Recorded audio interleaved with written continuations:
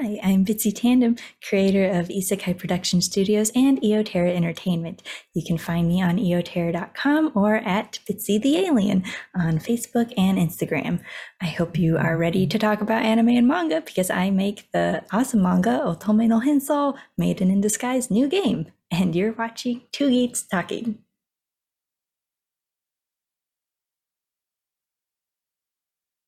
Good morning, afternoon, evening, everyone. Two Geeks Talking is an entertainment industry interview show where we interview the creative people from the comic, film, TV, movie, and video game industries. And of course, I'm your host, Kurt Sasso. We are joined today by a very talented individual. She is one of two amazing talented people, I should say, for this particular manga. Joining us from all the way across the pond and in a different time zone as usual. We are joined today by the ever-talented Bitsy Tandem, creator of Maiden in Disguise new game. How are you doing today? Hi, I'm doing good. I woke up nice and early and the sun is shining, so it's wonderful. For those that don't know anything about yourself as a creative person and what you're bringing to Two Geeks Talking today, tell us who you are and what you're all about. So I am the lead creator of Maiden in Disguise, Otome no Hensou in Japanese, and we have our first book released right now in English and Japanese. And for those of you who don't know, I am in Japan. My husband and I make this together. It's kind of our baby, our child, our dream project. We also have a production studio called Isekai Production Studios. Eotera Entertainment is kind of our all-encapsulating thing that has Otome no Hensou with also Tsukiyame no Kenbujin is another manga that we do. And a few more are coming this year, actually. So lots of fun stuff on our make-believe planet. Well, that's awesome. Are the universes connected as well, or are they all separate? So we've got a multiverse called the Stranger Realms. At the moment, we're focusing on one planet in particular called Eotera. And Maiden in Disguise takes place in modern-day Eotera. Tsukiyame no Kenbujin takes place in a historical past and is kind of very samurai, Japan-inspired. We want to hit past, present, future on Eotera, as well as do some stuff that's kind of more like Second Earth or just really weird and totally off the wall. So we've got some plans for some stuff that's out there in our multiverse, but that's coming later, so I can't tell you. Just means you have to come back on the show and talk about it. That's all that matters. Mm-hmm. In terms of being a creative person that you are, and especially an artist and a writer at that as well too, what is your creative kryptonite? Drawing the comics is really hard. I was never that kid in school who could draw. I took a crowbar to my right arm and forced it out of me over the past 10 years to learn how to draw, because I'm mangaka in Japan, they write and draw. So I was like, I have to do that too. So I have to learn. And it's been a struggle and an uphill battle. And I feel like last year is when I finally started getting good at it. So it's been 10 years of crap. What is the most misunderstood aspect about being a mangaka that maybe people that don't understand that genre or of comic, ordinary people deal with? So most people, I don't know why, but most people immediately think it's for kids. So they're like, oh, I've got a 10-year-old grandson who would love this. And I'm like, it's not really for kids. I mean, there's sexual implications in the very first prologue chapter. And I'm like, I don't know if you want to show this to your 10-year-old. I mean, I don't want to stop you from buying my book, but just know that this is PG-13, TV-14. We don't cross that edge, but we'll get close to it sometimes. And that was the one thing I loved about reading the manga itself here.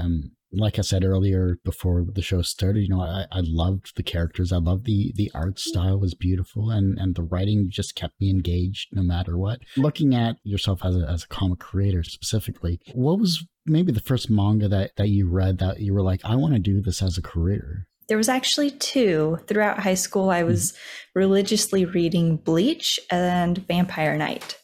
And so those were like my two biggest inspirations. The art was just beautiful. I really liked the stories. So I really like the mix of like action and, epic sword fights, plus like the love and the school life and the like doki doki kawaii anime stuff. So Maiden in Disguise really brings both of those together, I think, because it follows Elrond Agrenar in the video game as like an actual character and his story, and Eliana in real life going to school and her story. So we've got both worlds. There was a good separation, but you still found time to merge the worlds, so to speak, together as well, too. And I was disappointed that it stopped where it stopped, and which means I want to read more. So when's the next volume coming out? We are kickstarting that this October. Big news, actually. We have an art team now, so I'm not alone. Aaron does the 3D backgrounds, and I outsource some of the other prettier backgrounds from other artists. And then I have drawn the characters all by myself, but now we have a storyboard artist. I'll be doing the inks still, and then we have a colorist. So this should go a lot faster, and it should hopefully not take me 2 years. So now that you have a team itself, were there certain individuals that are part of the team that you can talk about, or is this still like kind of in the planning stages? Yeah, we officially announced them as a part of the team on our last Kickstarter, which has like 3 days left. So I doubt any of you will have time to jump on that. But if you go on to the Midbits Kickstarter, they're under the team, so you can find them and find their social links. I don't want to butcher their names. So I think Hemlock, I don't know their actual tags, but she's the colorist. She's on Twitter, and she's fantastic. And then Joy, last name, I don't want to butcher it, but I met her on Facebook, and she's going to be doing the storyboard sketching. They're really awesome. I really like working with them so far. We're going to start kickstarting book 2 as chapters, because paying them is going to be a lot, more cost to me than just doing it myself. So we're going to do chapters at a time, and we're all going to see how fast we can make this thing. And they're very excited. They really loved the book, and I really like their art. So it's going to be great. So then in terms of the process itself here, you said it's going to speed up. What are some things that you struggled with in the first 2 years that, you're finally relieved to get off your plate? Storyboarding for sure is something I suck at. Like, even learning art was a struggle, but I just don't have the eye for like the paneling. Every time I make one, Aaron would come up and be like, "That's terrible. That's not what I envisioned at all." And we'd just fight over the paneling all the time. It's like, I want it to be like this. And I'm like, I don't want to draw that. That's a terrible angle. Why would you do this to me? So we're gonna let Joy just do that and take it off our plates. And then what happens, happens. So then as you've been writing this out and storyboarding and building this world together itself, what has been the hardest part, the beginning, the middle, or the end of your process? So for the writing specifically, I don't know. I like the writing process a lot.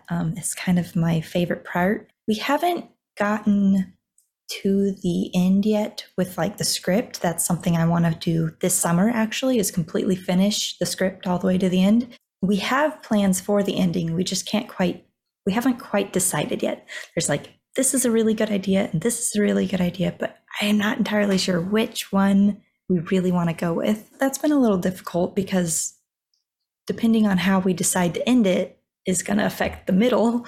And so we've just been putting it off, and I have a bunch of work to do this summer before we launch in October. What was the first seed of the story for Maiden in Disguise that kind of popped into your head that would eventually develop into what we're currently seeing today? Actually, a really funny story.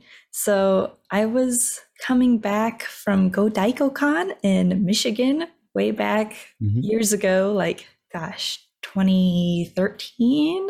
I just had this idea in the car. I was like, what if there's this gamer girl that everybody thinks is a guy, and she's, falls in love with her best friend, but her best friend is doesn't know she's a girl, and just like shenanigans, because it was going to be a gag manga at first. And I was just like in the car writing. I have motion sickness too, so it was like real commitment there to write in the car for me. Yeah, and then I showed that to a couple of my friends, and they were like, hey, this thing called Tapastic is really cool, and you could like make money off of this comic that you want to do. And I was like, well, my art skills aren't good enough to do the comic I actually want to do. So yeah, let's do this. Let's practice. Let's do a gag manga. And that was Maiden in Disguise version 1, which is out there and findable. And please don't read it. So is this version 2 then that I write, or version 3 or yes. 6 or whichever? Version 2. That's the new game, is like started over. Then in terms of being a creator, especially with this story itself, then what was the most important lesson that you've learned so far that has maybe either improved your process or maybe improved yourself as a person? Ooh, that is a hard one. I would say baby steps, taking it small bites at a time. So I get so excited and I try and do too much too soon.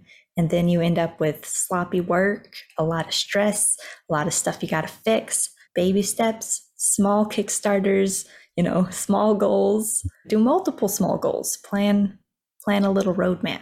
Don't try to conquer the universe all at one go.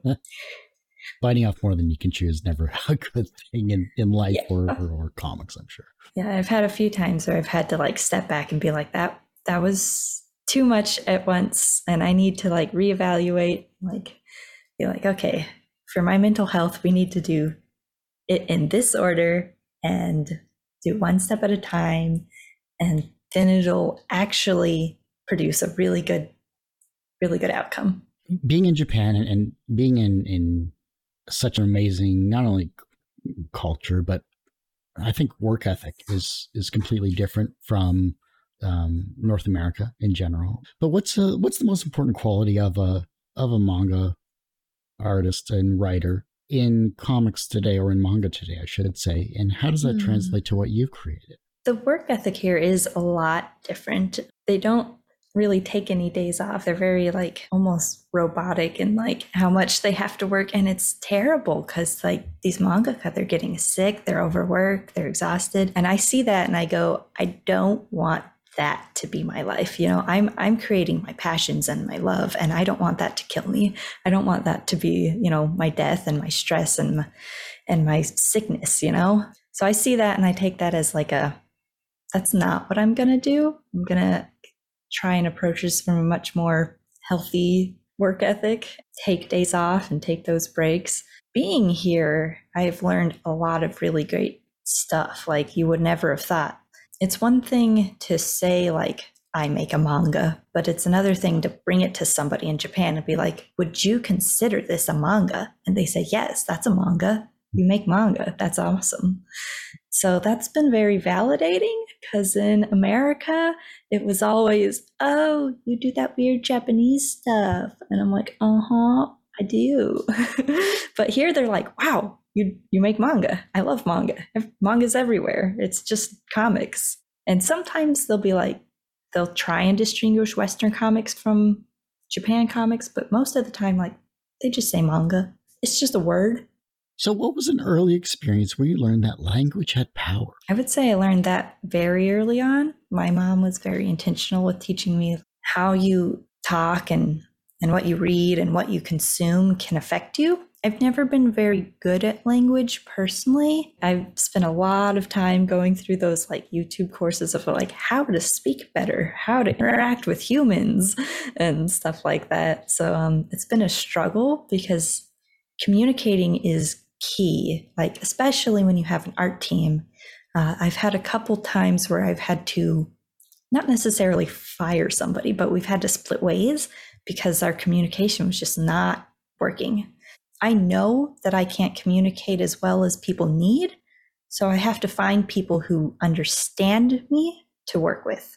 And that's the great thing about the team I have now is from what we have already tested, they understand what I'm saying, they're picking up what I'm putting down, and that is really important because I'm not so good with the fancy words and the nice email like that explains every little detail of everything. Like I need you to kind of meet me halfway because I'm so dyslexic and it's just like, and I'm so awkward. So yeah, language does have power and it's something you need to be aware of. And looking at what you've created so far, what was the hardest scene for you to write?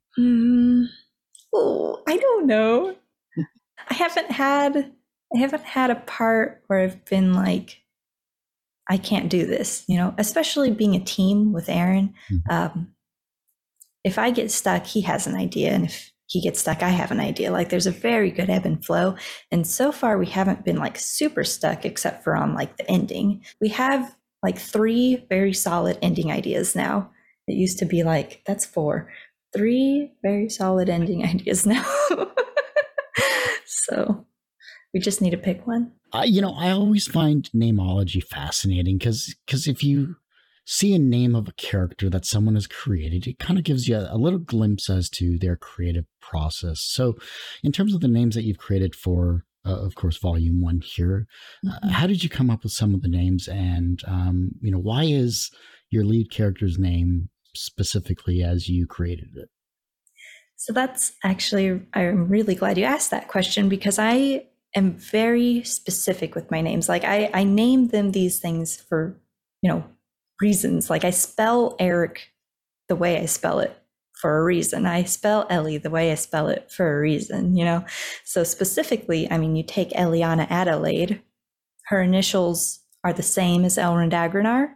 I wanted her to have a name where her nickname could sound androgynous as well as confuse the reader. So her nickname is Ellie, but it's spelled Eli. And that's a boy's name. So it's like, that's the point. And people were always like, this is confusing. What's her name? And I'm like, that's the point. I want you to be confused because she's confused and the people around her are confused. And that's the journey we're going to go on. So it's, take my names very seriously. And I like to say that the characters tell me their names. I don't name the characters. So that's kind of something just something that you sit with and you listen to until the character tells you their name. Hopefully it's not a one-sided conversation all the time. Yeah, I've got so many voices in my head. Who knows who's talking back? Hey, as long as it helps you creative process, it really doesn't matter how many are up there. Being in Japan that you are, and it's a country that I've always wanted to visit for a very, very long time, especially with the mass consumption of media that is there as well, too. What is your most underappreciated novel or manga or maybe TV show that, people should maybe take a look at? So I really love this. It's an anime and a manga, and both are fantastic. And you should definitely check out both individually because they offer different things. It's called Dimension W, and nobody has heard of it. I haven't, in America and Japan, I haven't found anybody who's been like, oh, I love Dimension W. It is so good though. And it's a sci-fi. It follows a robot girl and a techno samurai type grizzled grumpy old man, and I love it. It's so good. So check out Dimension W. How long have you been in Japan? I've been here almost 3 years. This August will be 3 years. We got here because my husband got on the JET program, so he's been teaching English, and I've been working once or twice a week at the local bakery because that's what my dependent visa allows. And then just drawing book 1, I suppose. That took up a lot of time. But it's crazy. We're way out in the middle of nowhere. We're in the countryside, so we don't have that typical Japan life that everyone's like, oh, you're in Tokyo and there's so many awesome anime things and you can go to, and it's like, no, there's rice fields and the ocean's behind us, so that's cool. But yeah, it's very inaka is the word for countryside. So it's we're itsumo inaka, very, very out there. Yeah, it's a cute little town. We're ready to go somewhere a little bigger. What's the most recent literary pilgrimage that you've gone on? So I actually just listened to the audiobooks for one of Brandon Sanderson's series. The Stormlight Archive is the one I have been listening to audiobooks for the past couple months. And they are beefy books, man. Those are long audiobooks. It's been really emotional. I love Brandon Sanderson's books. He does a lot of good world building. And I've never listened to one that was so dark. Like the first book specifically just it's really hard to get through. There were moments I was like, I can't finish this. This is so depressing. Like it was just really gritty too. And I don't really do like super dark. I have a very fragile imagination. So like it's too vivid. Like if you show me one zombie movie, I can't sleep for a month. Like I gotta keep my brain safe.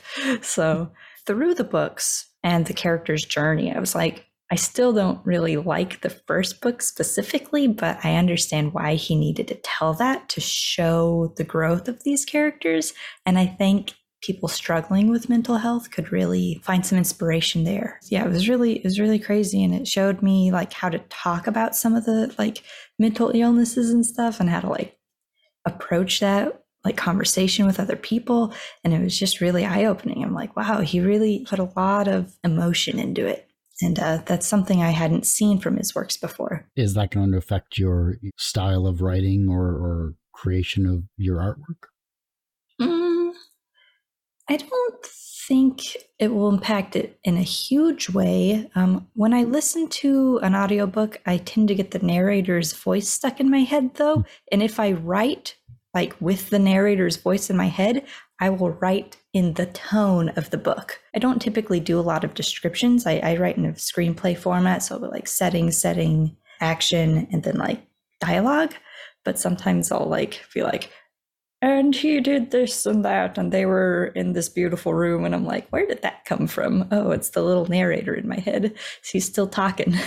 You also mentioned that you're doing a podcast. Tell us what your podcast name is and what it's all about as well. So I just started iiisekai interviews. It was actually one of the milestones for our last Kickstarter was to start that off. And it took a lot of courage. I've been wanting to do something like that for a few years, but I didn't think I could because, social anxiety and talking to people is hard. But after coming on to so many, like you're having me on here, I've built up my courage over the last year and went ahead and went for it. So Isekai Interviews is a world building podcast where I bring on other creators, be it screenplay writers, comic book artists, like anybody who has experience building worlds, and we talk about planets. I love planets. I treat Eotera as like its own character. That's one of my biggest loves is world building. So I figured why not kind of do that as well as introduce people to some Japanese culture along the way, because the whole isekai is a genre that's kind of become a little tired already. And I just kind of want to put a fresh spin on it and tell people like it's not just a genre, it's also just a regular Japanese word that means other world. I think there's a lot we can explore there. So how did the love of world building come about for yourself? I think it has a lot to do with the video games I played growing up. So after we got our first computer, my aunt got her first computer and I would go up the street to her house and play games. We had Morrowind was like our first game. And man, it was so good. I love Morrowind. And there's just so much world building and there's just so much you can explore. A few years later, we got Oblivion. I love that one even more. All of that it spoke to me very deeply. I think it's a huge part of my person, just like deep in there, those two games and my experience with those and playing with my cousins growing up. Especially with Japan being a mecca of video games as well, too. I'm sure there are some amazing games that are there that we haven't even touched on over here that I'm sure I've spoken to you as well, too. Are there any you've played recently? The problem with that is I can't read Japanese. I can speak it all right, but I can't read it. There are too many kanji and even katakana. I can't seem to get it just doesn't stick. I don't know, man. You shouldn't have 3 different styles of writing in a language to begin with, but that's a whole other topic. So yeah, I haven't been able to play any. That plus time. If I'm not writing or drawing or, marketing. Ugh. Well, I was going to ask how social media has been for you in terms of promoting yourself, but it sounds like that's a sore subject, maybe. I hate social media. It's like taking high school interactions and shoving them into Word format. And I just the typing and the people and the talking, and it's just not my thing. I like being face to face. If I can see you, it's okay. But as soon as I can't see you and it's just like, here are some letters in a row that might mean something, I don't know. So it's been a struggle. People don't really resonate with my posts. And I don't know how to fix that. And I've decided I'm not going to try anymore. So if I post, I post. If I don't, I don't. If you like my stuff, keep an eye on me because I'll forget to tell you about stuff. Oh, no.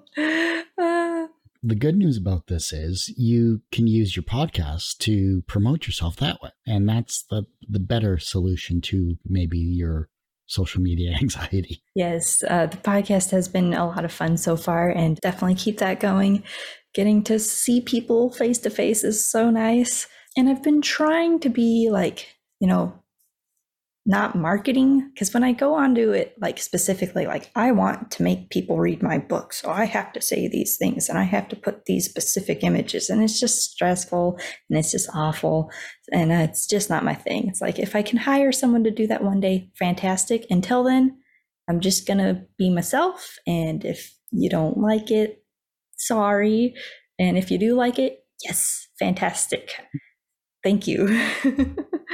But it's difficult. It is difficult to put yourself out there. It's difficult to promote yourself as a creative person because, and especially being Canadian, so I'm like double trouble for that because, we don't like to promote ourselves and we don't like to say, hey, look at the thing I did. It's cool. But it wasn't until, you started getting into a flow and into a rhythm, and especially the fact that you're interviewing other creative people like yourself that have a passion for what they're doing as well too. I think that's a great aspect to showcase because I don't know anything about world building, and I'm sure there are people similar in your situation where they're like, oh, hey, I love world building, hey, this is a cool show. It's just a matter of 140 characters in a Twitter post and away you go. And it's like, look, this is the person we're talking to. See, cool, tag them, and that's all you need. Yeah, definitely been approaching it with a little bit more of that, just like laid back kind of vibe. Because I don't know, some people must like it because some people do a very good job and they make lots of sales. But I hate selling my book, and I don't know. I don't want to walk up to you and be like, hey, buy my book. I don't want to make anyone spend money. I come from like very little means, and I'm like, I don't want to force you to spend your money on me. If you do want to, I won't stop you though, because I can't make this stuff without cash. Darn you, cash. Will you be showcasing this at any Comic-Cons in Japan? So I've been wanting to go to Comic-Con in Tokyo, as well as some smaller ones around the prefecture, preferably maybe one in Fukuoka, but they've all been canceled. They're very scared of Corona here. They're very on top of that whole let's not do stuff thing. It's finally starting to get better, and I think Comic-Con did go on a few months ago, but that was for the people who were already signed up 2 years ago. There's a long waiting list, and I don't know if I'll ever get to do that before we have to leave, because we've got maybe 2 more years here if we're lucky. Back to that cash thing again, man. Whew. It's a problem.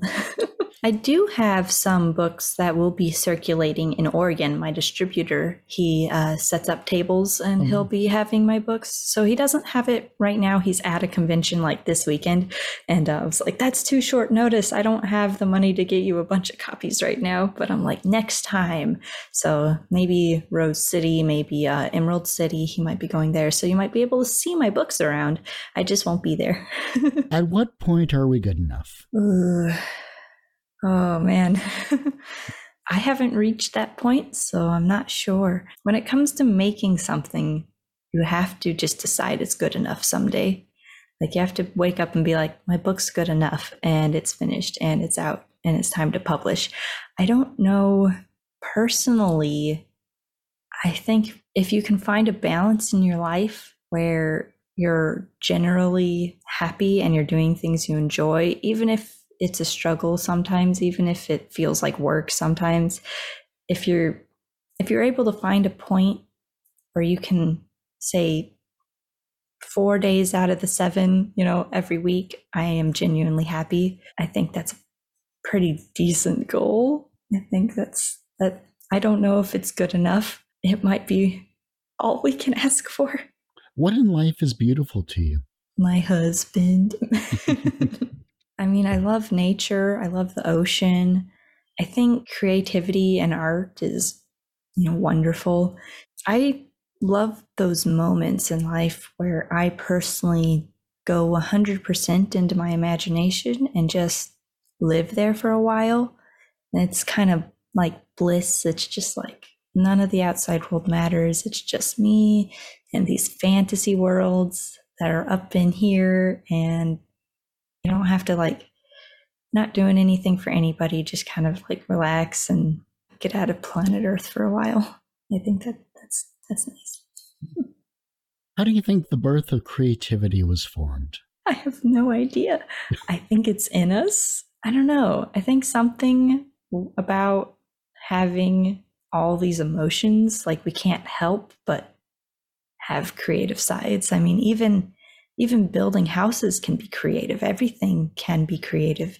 Even if you don't think you're an artist, you could still be an artist at communicating with people.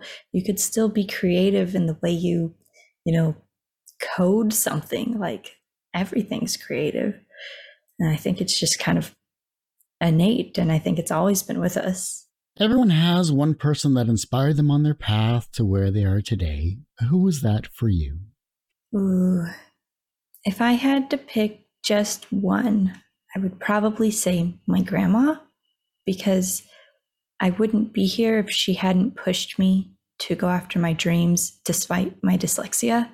She's passed now, but I hope to dedicate a printing press to her one day, because she loved books and she was able to publish a couple books, and she just wanted me to take over the world.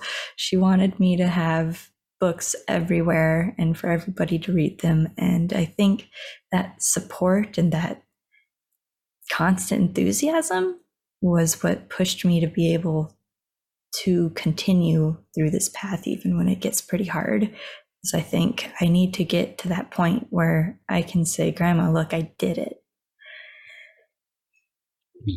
I'm going to cry.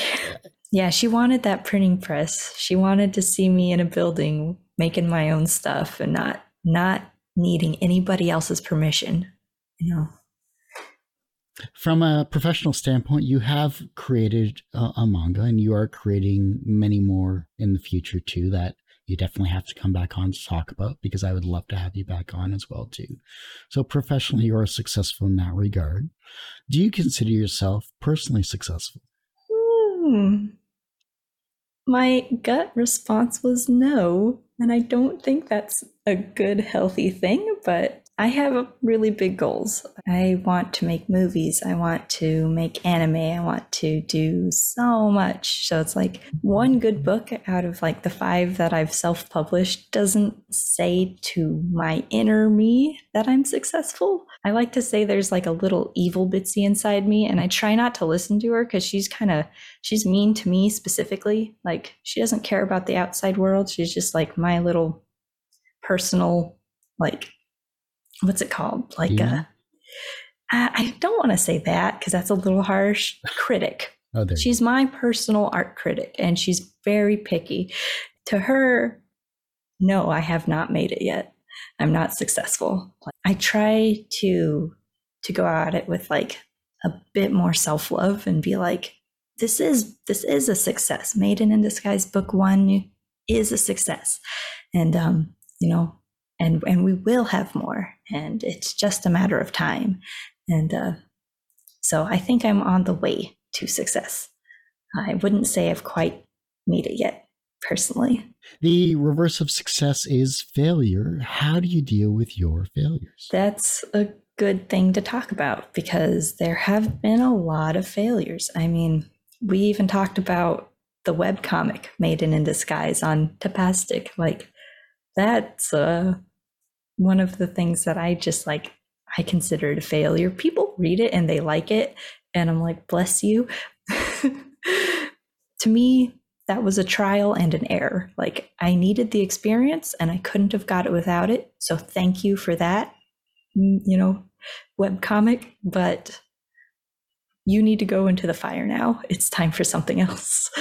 And then there's like the promotion. I feel like I've failed a lot in promoting myself. And I feel like there's so many little missed opportunities that I could have had if I would have just been better at promotion.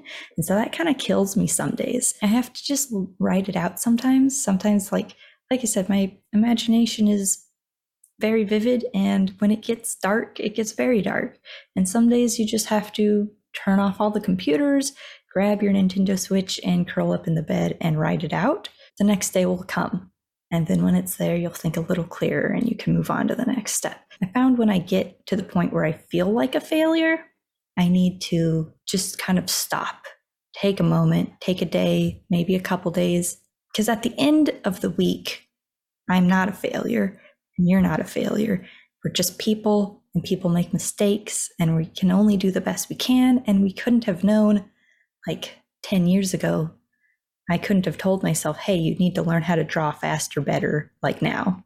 Like, it's a process and it's going to happen and it sucks. It's just life, though. I mean, look at everybody. Everybody feels like that sometimes.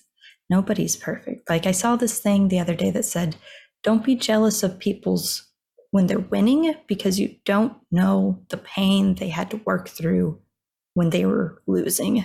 And that's so true, because like, as creators, there have been far more losses that I've had to work through than there have been wins. Maybe one day that will switch, but I think as a creative person, as an artist, we take those losses and we really internalize them, and we feel them so much deeper sometimes. You got to give yourself a break. You got to say, it's okay that I feel this, but I'm going to just take some time for me and do something I love and work through it and deal with the work later. It's a healthy aspect of dealing with self-doubt, dealing with anxiety, dealing with imposter syndrome. I'm sure that's a huge factor, being a creative person in general. And we all deal with it in our own ways. I'm glad that you're going through it in the best way you can. So that works out very well. Can only do our best. The younger generation is looking at your work and they're becoming inspired to be creative in their own way, whether it's as a manga artist or writer or creative person in general. Maybe they find it through your works currently. How can they inspire the generation that follows them?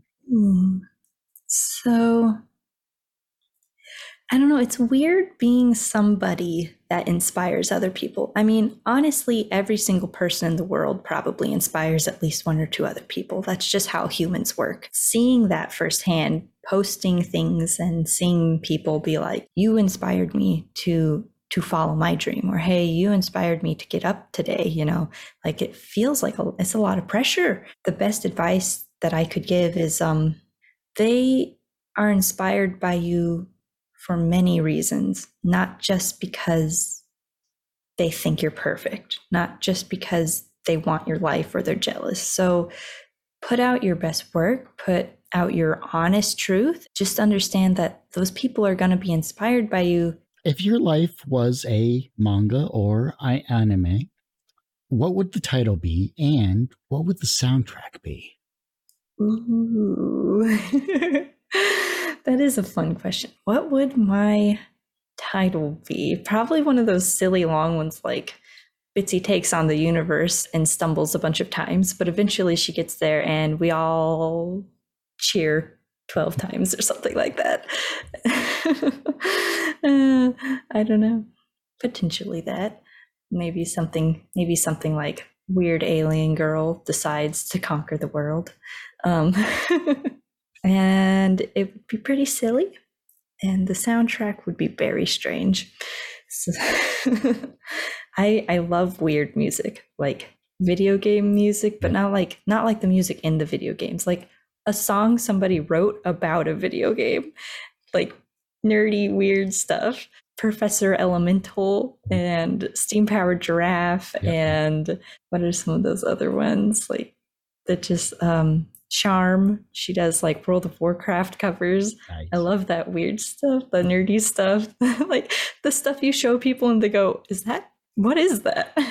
Like, that's my weird music taste. That is nice. Maybe some K-pop thrown in for good measure.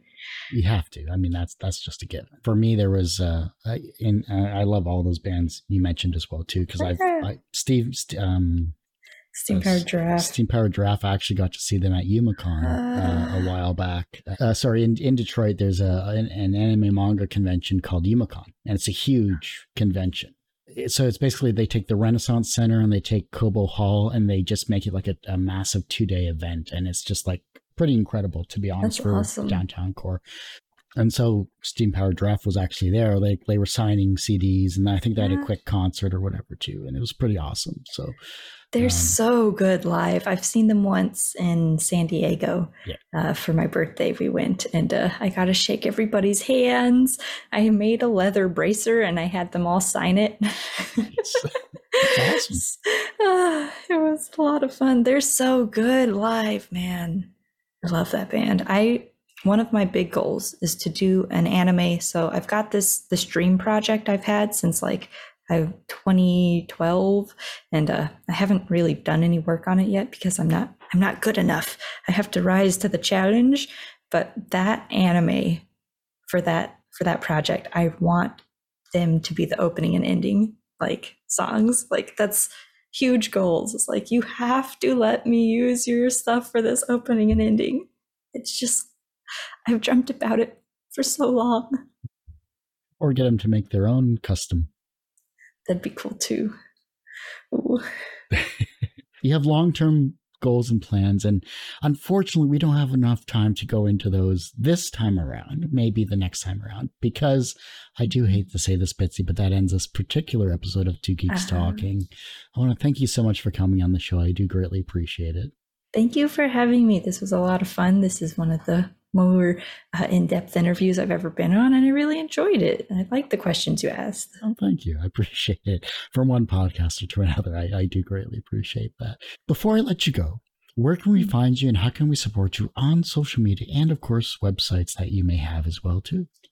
So I am at Instagram and Facebook at Bitsy_the_alien. I think my Twitter is on here. It's the Bitzer. So that's my gamer tag. It's also my on Steam, and it's hard to pronounce, which is why I've started going by Bitsy the Alien, because the Bitzer is like older. But I also have a public Facebook account that you can follow. I'm most active there because I've got a lot of peers, and we're always talking about new Kickstarters and loving each other's work.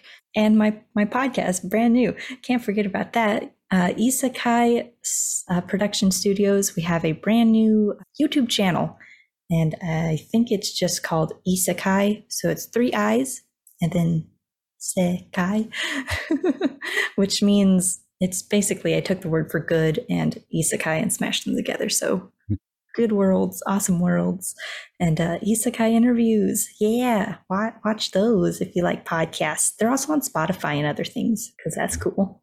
Why not? Well, like I said, that ends this particular episode of Two Geeks Talking. You can, of course, find this interview and 1,000+ others on our website, tgtmedia.com or twogeekstalking.com.